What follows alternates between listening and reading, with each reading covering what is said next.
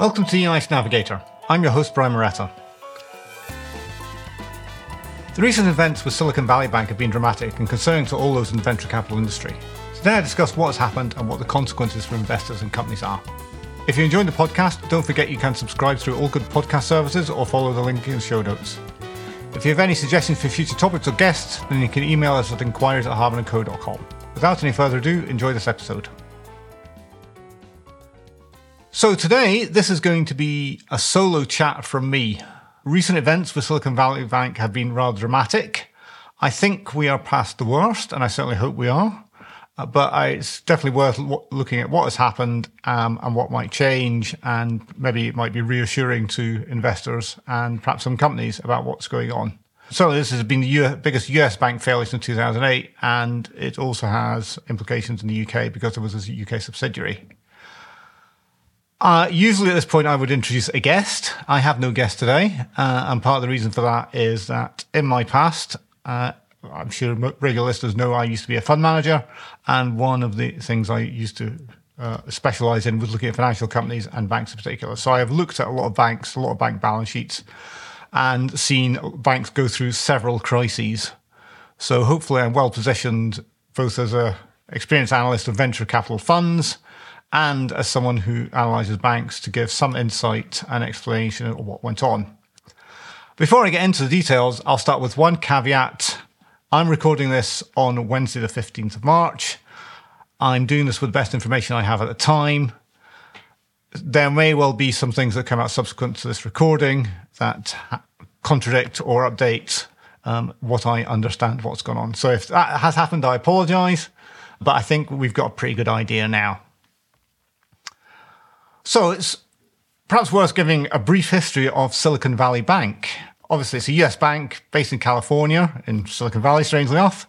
It was actually founded way back in 1983, focusing on its current ethos. It actually got into trouble in the 1990s with lots of property lending, and it sort of got its fingers burnt and stepped back from that and refocused on startups. It boomed again with the internet bubble, and then everything fell back again. Although it took TARP money in 2007, 2008, it didn't seem to be terribly troubled, certainly compared to a lot of other banks. And it has continued to trade pretty consistently. It's primarily a corporate bank. It does do some high net worth stuff, but that's generally sort of related to startups. It's got a really strong market share. So I haven't found an up-to-date figure, but in 2015, it estimated that it had relationships with 65% of all US startups. I would guess that's probably, if anything, gone higher. It's got a lot of support from venture capitalists particularly in Silicon Valley, which is where everything's concentrated there. And a lot of managers apparently were saying to clients when they raise money, just stick it in Silicon Valley Bank, partly because that would help single bank relationships, help keep more control. As a bank, it has grown really quickly in the last few years. So a couple of figures. In 2019, it had about 71 billion of assets. That's essentially loans or investments, and deposits of 62 billion. At the end of 2022, that had risen to 212 billion of assets and 173 billion of deposits, making it the 16th largest bank in the US. So effectively, over the space of 3 years, it had trebled, which is a really remarkable growth rate. And the reasons for that aren't hard to find. Basically, we've all seen the boom in venture capital fundraising, particularly in the US, Series A, B, C, D, whatever letter you want to say. High valuations, high amounts of money being raised. Lots of venture capitalists, as I said, saying to the companies, right, you've got the money, stick it into Silicon Valley Bank. That's we have a good relationship. So lots of money went to Silicon Valley Bank, and hence the growth of deposits. It was primarily a US bank. In the UK, it had about 8 billion deposits out of what apparently was 14 billion of overseas. So it's not a trivial bank, but if we compare it with the big clearers who have balance sheets into trillions, and similarly in the US, the likes of Chase or Bank of America have balance sheets of trillions of dollars. It wasn't huge, but still significant. What was interesting was that if you look at the sort of accounts, the profitability was fine, the capital metrics seem okay. Basically, there was no reason to think that this was a bank that had any issues. I think the one caveat on that would be, obviously, its tied intimately to what's going on in Silicon Valley. It's been through a boom time. While we're not quite in a bust, clearly things are going to be more challenging. So I think, the expectation probably would be that profitability for this was not going to get any better in the near future. And I think, corporate banking, corporate finance fees were probably going to be weaker because there'll be less IPOs, less SPACs, that sort of thing. But basically, it was a bank that, for all intents and purposes, seemed to be doing pretty well. However, this fast asset growth actually turned out to be the root of the problem. So it got all this money in from deposits and needed to invest that somewhere. Now, there has been a general shortage of demand for lending. That's quite true across US generally, but in venture capital in particular. And it's kind of the flip side of the equity fundraising, where Silicon Valley Bank essentially gives loans, and equity financing was not quite free, but certainly generously available. So most startups in the US were well equity funded, had lots of equity, no problem raising money, and they didn't need to make loans. It did have a book of venture loans, but it wasn't growing at anything like the same rate as the growth in deposits. So it needed to invest these somewhere. Now, if we go back to sort of 2017, 2018, it primarily invested these in short-term deposits, in sort of low-risk assets. Now, these basically yielded almost nothing. We've been in a sort of zero interest rate circumstances for a decade, so investing in short-term deposits didn't earn very much. In 2019, 2021, they decided that they were going to move up the maturity curve a bit. So they decided to keep investing in US Treasuries and US mortgage-backed securities, which had very, very low credit risk. So in terms of losing money from sort of failures, the chances were really quite low. But to gain extra yield, they decided to invest in longer securities. So went out on the yield curve, which is sort of maturity transformation, as it's sometimes known. And it bought essentially 10-year bonds. Probably brought a variety, but certainly the typical amount or typical term that's talked about is 10 years. And the idea was really it was going to hold these maturities so that even if the market price sort of fluctuated, it didn't have a need for the cash. It was just going to keep holding these. So in actual fact, in some ways, it didn't view market or market value fluctuations as being that severe. And that was perhaps part of the problem. So I think we all know kind of what's happened. So since 2021, interest rates have gone up, US probably quicker than some other places. And that has led to big losses on their bond portfolio. So at the end of 2022, they apparently had about $15 billion of bond losses. And that in itself didn't seem to be a problem. As I say, at the end of 2022, everything was adequately capitalized. There's absolutely no sign that it couldn't take these losses and have inadequate and have any problems. And certainly there was no signs of regulators, no sign of action anywhere else. However, we do have to ask if their risk management function was asleep at the wheel here, really, in the sense that interest rates rising has been far from the biggest surprise. We've known it's coming. The Fed has been really clear that it's going to keep raising rates, and it's going to keep raising rates relatively quickly. Now, it may well be that you may take the view that it's all priced in, you might be optimistic, whatever. But at the same time, if you're investing in 10-year bonds, you're taking a fair amount of risk by doing that. A few years ago, I was actually at a presentation for the retail bond market in London. And there was a panel with 3 fund managers, and they all actually said the same thing, which was really frustrating in that they were concerned that interest rates might rise. This was 5 or 6 years ago, so clearly they were wrong at the time. But so they didn't really want to invest in long bonds to get the yield because they were worried of the exposure that might rise. Now, the cynic in me might say they're paid to sort of call that right, and they call that wrong. But at the same time, it's a very understandable risk mitigation in that if you have any concern about interest rates rising, you do not want to be invested in long maturity instruments. You want to take your exposure short. So that, if you've got stuff that has 6 months or 1 year maturity, it rolls over and you reinvest at the higher interest rate if it appears. And if it doesn't appear, then actually you haven't lost that much. So certainly it appears risk management was asleep at the wheel. So, nevertheless, it would appear that Silicon Valley Bank decided that it needed to raise a bit more capital. And this is where the second mistake, and perhaps the fatal mistake, actually came in. So it started to make arrangements to raise some more money. About 1.75 billion has been what's quoted, and that was subsequently abandoned. So that actually didn't happen in the end. However, I think the real mistake seems to be that it kind of announced in advance that it was going to do this. And that raised some concerns. And there were some venture capitalists who decided that clearly there was a small risk there. Probably not that this was a definite failure, but there was some risk deposits. So they maybe thought, well, let's get ahead of the curve. If we've got companies that are excessively concentrated in their banking, perhaps if Silicon Valley Bank is their only banking relationships, then maybe it might be prudent to take some or maybe even all of their deposits and shift them across to another bank. So you've got either diversification risk or you're in a bank that's less risk. And this is what essentially caused the run. And the key issue underlying this seems to be that Silicon Valley Bank actually had a very concentrated deposit base. As I said, it was a corporate bank. So it didn't have lots of people like you and me with 1,000 or 10,000 or whatever you have on deposit.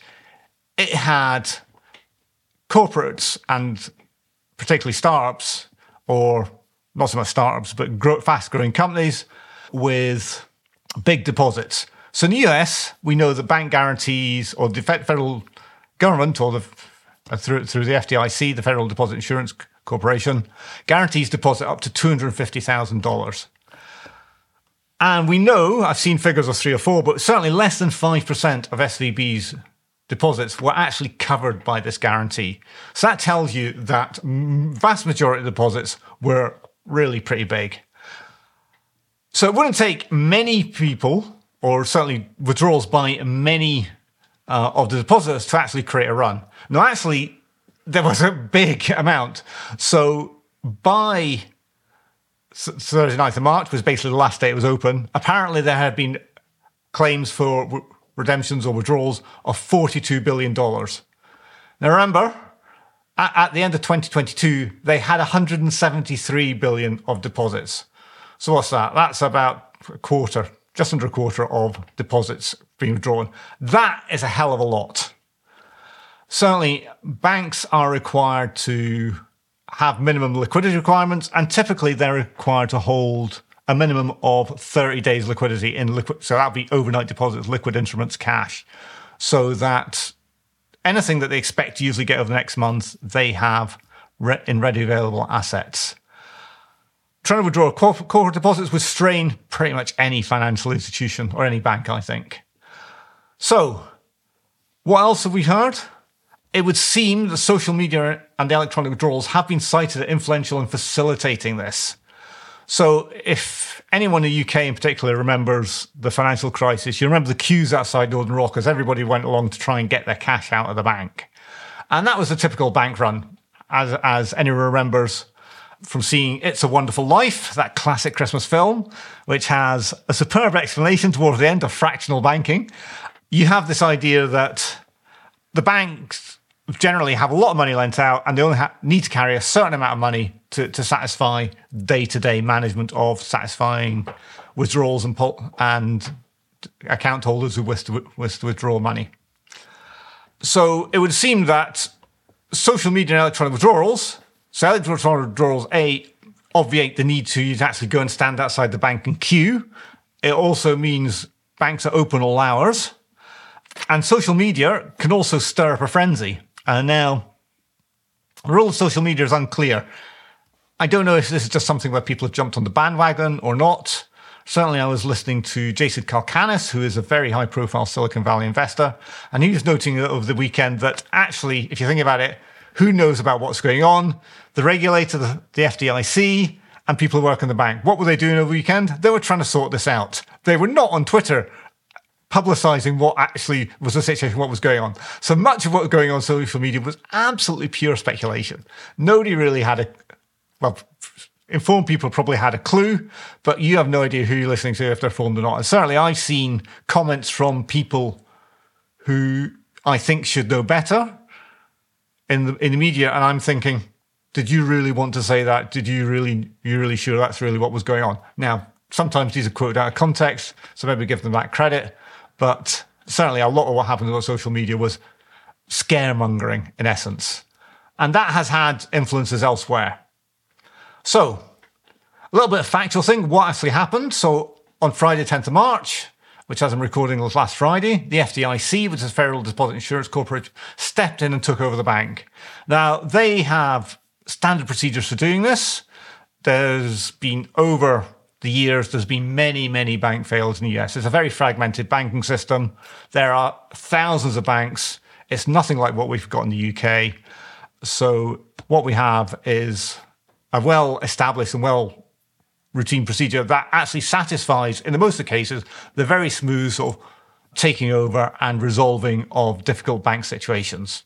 So they went in and did what their standard playbook is. Was firstly, they froze all the accounts. And that obviously creates a problem because any companies with deposits or any companies need to draw on credit lines, they suddenly couldn't. And that's why people were sort of running away. Now, obviously when that happens, you don't know how long that's going to be for. Now we've got a pretty good idea, but at the time, you didn't know how long it was going to be. And if you close on Friday and on Monday you want to meet your payroll, you can't. And that's a problem. So it's not something to be taken lightly. This time, they fired the management. Clearly, management screwed up here. So management were fired. Over the weekend, and if you look at what the FDIC do, they always go in like a Thursday night or a Friday. And that then gives them the weekend to try and resolve things. So the first thing they generally do is they try and find a buyer for the bank, which is what they did with Silicon Valley Bank. And if that doesn't work, they effectively take it over and run it themselves. So in this case, they couldn't find a buyer for Silicon Valley Bank in the US. We'll come back to UK in a minute. So they set up a shell company. Assets from SVB were transferred into the shell company that's run by the FDIC. And that allowed it. So by Wednesday, which is today, the US said that they are now sort of opening up and people can access deposits or existing credit lines. What was interesting was on Sunday, the US government said that the FDIC would stand behind all the deposits, not just the ones that are guaranteed, which is up to 250,000, but all deposits. Now, there's some reasons we'll do that, but I think that's a little bit controversial, and I'm going to come back to that shortly. In the UK, very similar events happened. Obviously, Silicon Valley Bank in the UK was much smaller, so perhaps less systematic concerns. Nevertheless, Bank of England also shut its doors on Friday, 10th of March. So undoubtedly within coordinated action. We understand on Saturday morning, it solicited bids from all the banks it could find in the UK. And that came down to a short list of three, we understand, which is HSBC, Oak North, and Bank of London. So that is a new bank. It's backed by some private equity people or private equity funds or managers, and it was sort of in there sort of trying to raise the money. In the end, it was bought on Monday by HSBC for £1. So that is the typical nominal thing where something sort of, in some sense, bankrupt. It wasn't without its hiccups. So apparently NatWest ran the payments. So not all banks in the UK are clearers. So payments sometimes have to, some of these small banks, actually still run through the large clearing banks. So NatWest ran the payment systems and shut them off. They had to get those running. SVB UK's operations ran on the US parent systems, which was obviously subject to what was going on in the US. So that had to be sorted out. But I think the important thing, and Jeremy Hunt quoted to a little tweet about this. He was obviously working the weekend as well, which is very good of him in the weekend before the budget. Well, not very good of him. He damn well should be. But, and he was highlighting that deposits will be protected with no taxpayer support. So basically, HSBC took over the bank and were standing behind things. And it looked like SVB UK accounts were basically sound. So all the losses were in the US parent, or if there were losses, they hadn't actually got down to level, let they reduce the capital and pensions deposits.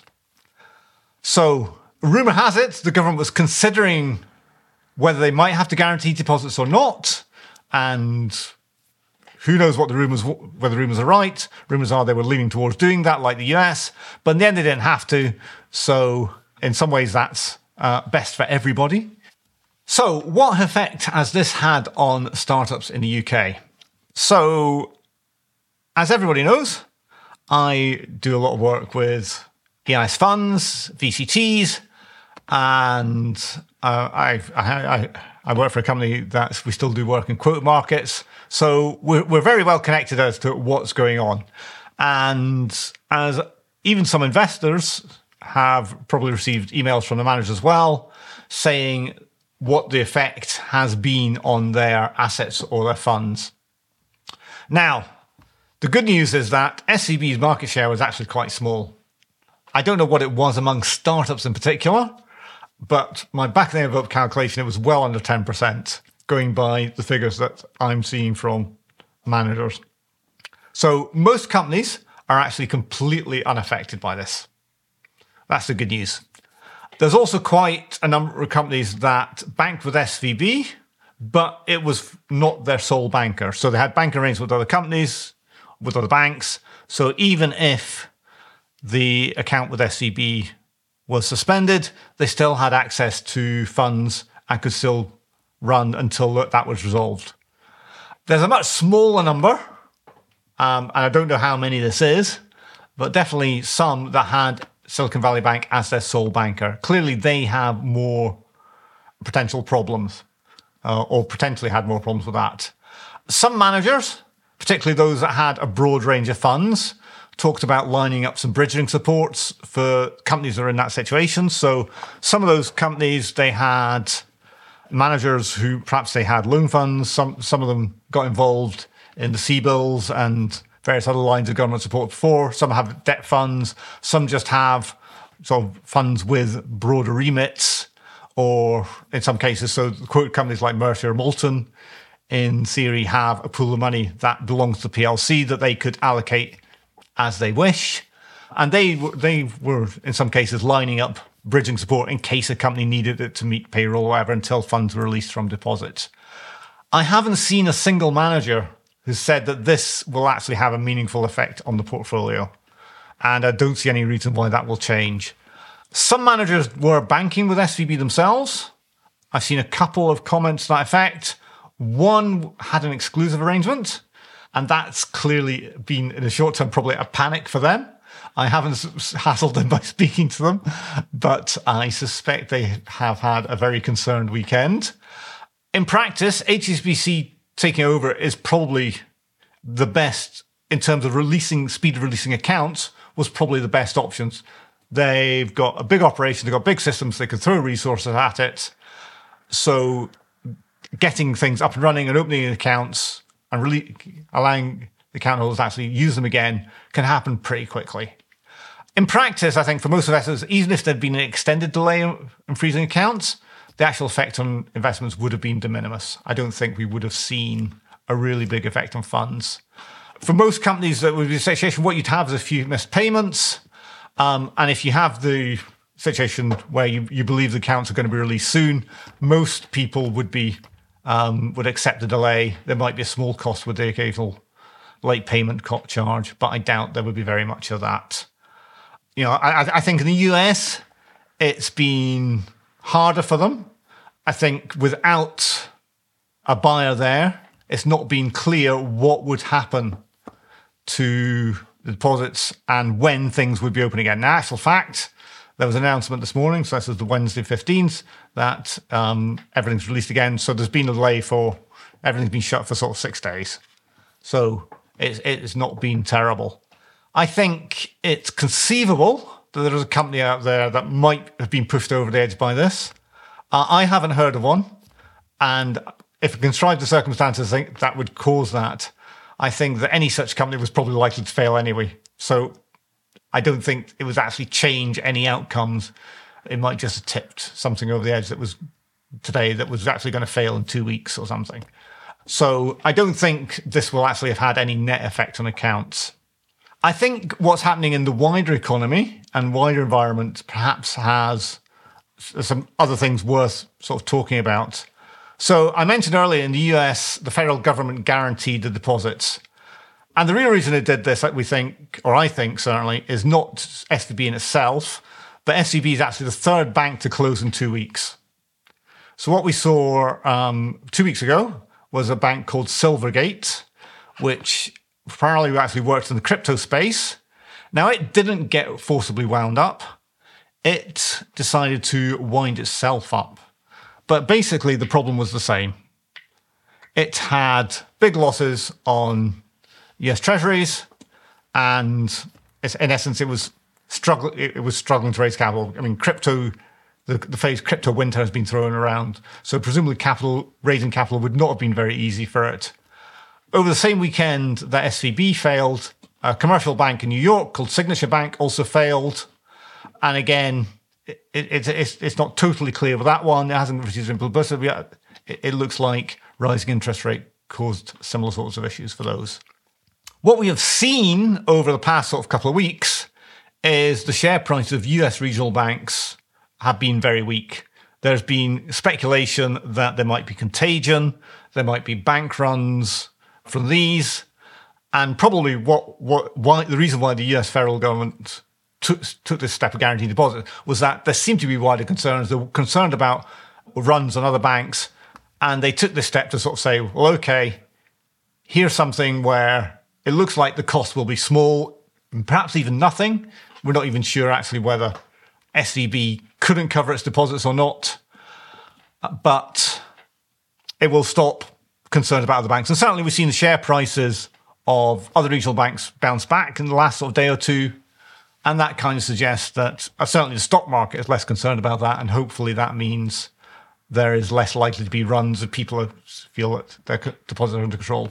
So while there's some adverse commentary about so the FDIC is funded by fees to banks. So, and in theory, the riskier banks pay bigger fees.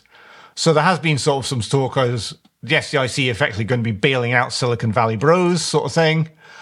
The answer is possibly. What it looks like is that if that happens, it's not going to cost them very much, I suspect. They kind of got in the nick of time, had everything gone really bad, and they waited another week. I suspect things would have been a lot worse because, yes, Silicon Valley Bank had to do forced liquidations of some of its assets. That might have caused problems, and then suddenly it's into its actual loan book, not just the sort of commercial assets that it held. So this step is still controversial, I think, and people talk about moral hazard. And basically, the problem with moral hazard is that people will take risk behavior and then the government picks up the tab. So the government is seen as the backstop. And I think in this case, most depositors are sort of kind of either venture capitalists, US venture capitalists, or they're seen in some sense as controlled by venture capitalists, or certainly influenced, because it was venture capitalists that told them to deposit the money back there. And frankly, these guys are grown-ups. And I say guys, there's some girls there as well, so I should have just used that. But these are not sort of private investors. These are not people who you could consider not financially sophisticated. These know what they're doing. They're big boys and girls. They should be able to take a loss. So we shouldn't be sort of covering these losses. And that's kind of the moral hazard argument. The Fed obviously took the view that actually stopping contagion was a much stronger thing to look at. I think in this case, this is somewhat different from what we saw in sort of 2007, 2008. So obviously, failures, people are already starting to make that analogy. Are we in another 2007, 2008, a great financial crisis? I think this so far, I say so far, we don't know what's going to happen, but there's been no sense of connectedness. So I think the real problem in the Great Financial Crisis was when one bank fell over, there was lots of cross holdings, and there was a contagion actually mechanically through other banks because they defaulted and with other banks, so other banks were suddenly making losses. In this case, it appears to be purely a sentiment issue. Silicon Valley Bank does not appear to be deeply connected and intertwined with other banks in the same way that we had at the issues in the financial crisis. So that suggests this should stop now. So there doesn't seem to be an immediate risk of further bank failures. I think it's perhaps worth saying that a couple of focus highlighted these have been the first US bank failures this year. If I look back over my finance career, going back to 1990s, to get a period that you're into the middle of March before you have a bank failure in the US is actually exceptional. It's usual in the US that you have a steady flow of bank failures. As I say, there's a huge number of banks. Every now and then one gets mismanaged, concentrated loan books, whatever. So there's usually a steady flow of bank failures in the US. We've actually been through a period that's unusually benign. So the return to having one or two failures, albeit one is now the 16th largest, is actually more a return to normal. Obviously, if the economy slows, then in the US, then there's perhaps more of a risk. In the US, I think the chance of contagion are pretty much nil. Obviously, HSBC has stepped in and sorted it out.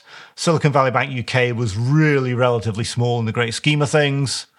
There doesn't seem to be any real risk of contagion in the UK. So I think that, there's just no risk of UK bank runs from that. You'll see headlines about Credit Suisse at the moment as well. Credit Suisse is a basket case, has been for some time. If it falls over, what's happened recently probably has very little or nothing to do with it. It's a mess. But don't worry about that. So apart from the sort of effect on companies, sort of startups, there's been one or two other interesting effects. So the one that's sort of cropped up, or certainly caught my eye a couple of times, has been issues in crypto. So a company called Circle runs USDC, which is a stable coin. And the idea of a stable coin is that basically one USDC equals one US dollar. And Circle holds assets to back that. So it's effectively sort of saying there's like a money market fund with the pool of assets, it actually equals the number of dollars out there. About 8% of its assets, was about 3.3 billion, were deposited with Silicon Valley Bank. Obviously looking up that created concern because suddenly, in one sense, people were worried that means 8% of Circle's assets are going to disappear. So 8% of the assets backing USDC might suddenly not be available. That triggered a bit of a fall in crypto markets. Again, it was temporary. It seems to bounce back now. Etsy also, I see, had some delays in payments through Silicon Valley Bank. I would imagine they'll be resolved pretty quickly. What I think is really interesting about this is that SVB's business model didn't actually fail here.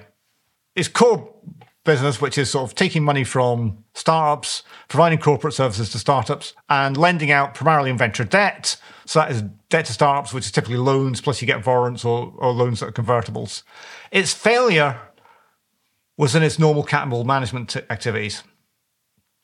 So that's, again, where were the risk management team in that? I think the challenge for the venture capital environment system is that, in essence, it was probably the only bank doing this. No other bank was doing this. And that does raise some questions. So it's perhaps the reason why nobody was willing to buy SVB US, because actually most banks are not interested in that venture debt portfolio. In the UK, it makes it wonder if HSBC is the best long-term home. In the short term, absolutely it'll get stuff sorted out. It's got the capital, it'll resolve it. But Silicon Valley Bank is doing this because the big UK clearers were not interested. Is HSBC suddenly interested in making these sort of venture debts, supporting this ecosphere? Maybe, but history would suggest maybe not. I think we're going to see a continued growth in alternative lenders. Clearly, they don't have the potential for runs, or certainly can't suffer a run the same way. Wholesale funding could cause that, but it's very only if they do mismatching, and if they're sensible, they will have better matching of wholesale funding, so they'll have longer term wholesale funding to match any debt they're making. Clearly, we're in an environment where accessibility to capital for venture capital companies is weaker overall, and this will feed into that to some extent.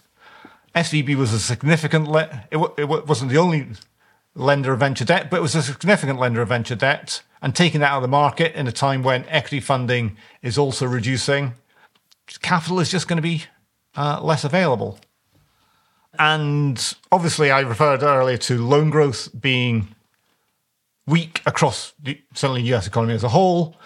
If loan growth's weak, that probably suggests less demand for deposits. So chances of someone buying SVB just for the deposits perhaps is reduced.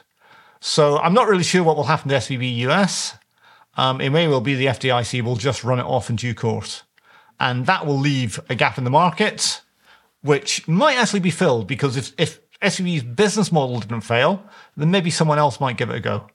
And maybe someone else might come in and try and pick up some of the assets of SVB to do that without picking up the whole bank. I don't know. It'll be interesting to see that.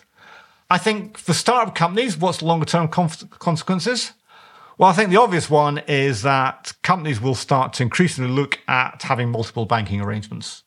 I think, especially once you're big enough. So if you're a real startup, or maybe you pre-seed funding, then maybe you're not big enough. But certainly by the time you get to sort of Series A, where you're getting revenue of £500,000, £1 million a year, you probably should be thinking about a second banking arrangement just as default, with a minimum of 1 or 2 months payroll in it.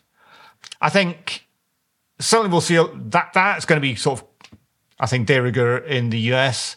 In the UK, it's perhaps a bit different. We have a very concentrated banking market, and certainly we've got the 4 large clearers. We've got NatWest, Barclays, HSBC, and Lloyds. Frankly, it's difficult to imagine circumstances where one of them gets in trouble where the others aren't in trouble at the same time. That's quite scary. We've got a slew of new entrants, Metro Bank, Sterling Bank, all these sort of companies. It may well be that they do not get the same level of business. So people may say, well, actually, I'm going to use Metro Bank or Sterling Bank as my primary, but I'm going to have a big clearer as a backup. But I think that would kind of be prudent. I think there's some things out there that we still don't know. And I've got some questions. So my first question is, why was risk management there such a screw-up? Clearly, interest rates were going up. They didn't just have to sell assets. They could do hedges. They could do all sorts of things. They could even have quietly gone to the San Francisco Fed Reserve and probably actually raised money to cover things in the short term. I don't know what happened. Something happened in there, and it sounds like there was gross mismanagement on the certainly gross risk mismanagement of the risk side, and clearly something happened there, and we don't know what. At the risk of propagating rumours, there's been suggestions that because some venture capitalists were very close to Silicon Valley Bank, they had an idea that the capital position had deteriorated. It was thinking about fundraising. And these were the same guys who then went to their investing company and said, hey, maybe you better shift funds out. Was there some hint of inside information or conflicts of interest? I don't know. But there's certainly that suggestion out there. And I think that will be interesting to see if anything comes out of that in due course. I'm slightly curious to say about a counterfactual. If Silicon Valley had actually Bank had just raised its capital, would we be talking about this? I'm not convinced. On the other hand, if investment was such a screw up, maybe it would just have deferred the inevitable. I don't know. And the other question, which is perhaps more philosophical, is in the internet age, is it actually easier to start a bank run? I could go into my bank accounts at the end of the podcast and take all my money out in an instant. I don't need to go and queue at the bank. I don't need to wait for bank opening hours. Is that making bank runs more easier? I don't know.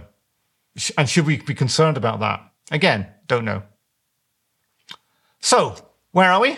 Well, I think the good news is that I think we're largely through the crisis. Certainly in the UK, HSBC have stepped in. In the US, everything seems to be transferred across the FDIC. It's kind of up and running again. Clearly, there's been 1 or 2 short-term things. There'll be some payments that will be missed this week. If anyone's actually missed their paychecks, I feel sorry for them. But they should still have their jobs, and the company should be able to make that up. Complete crisis has hopefully been averted. There's possibly some still longer-term issues.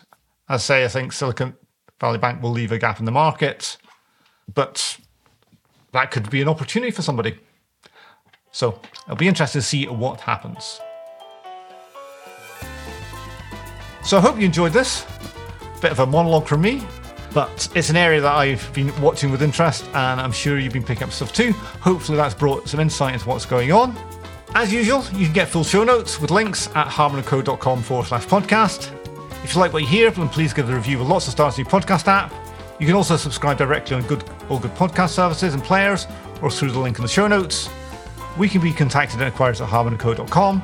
Thanks for listening, and we'll be back in 2 weeks' time.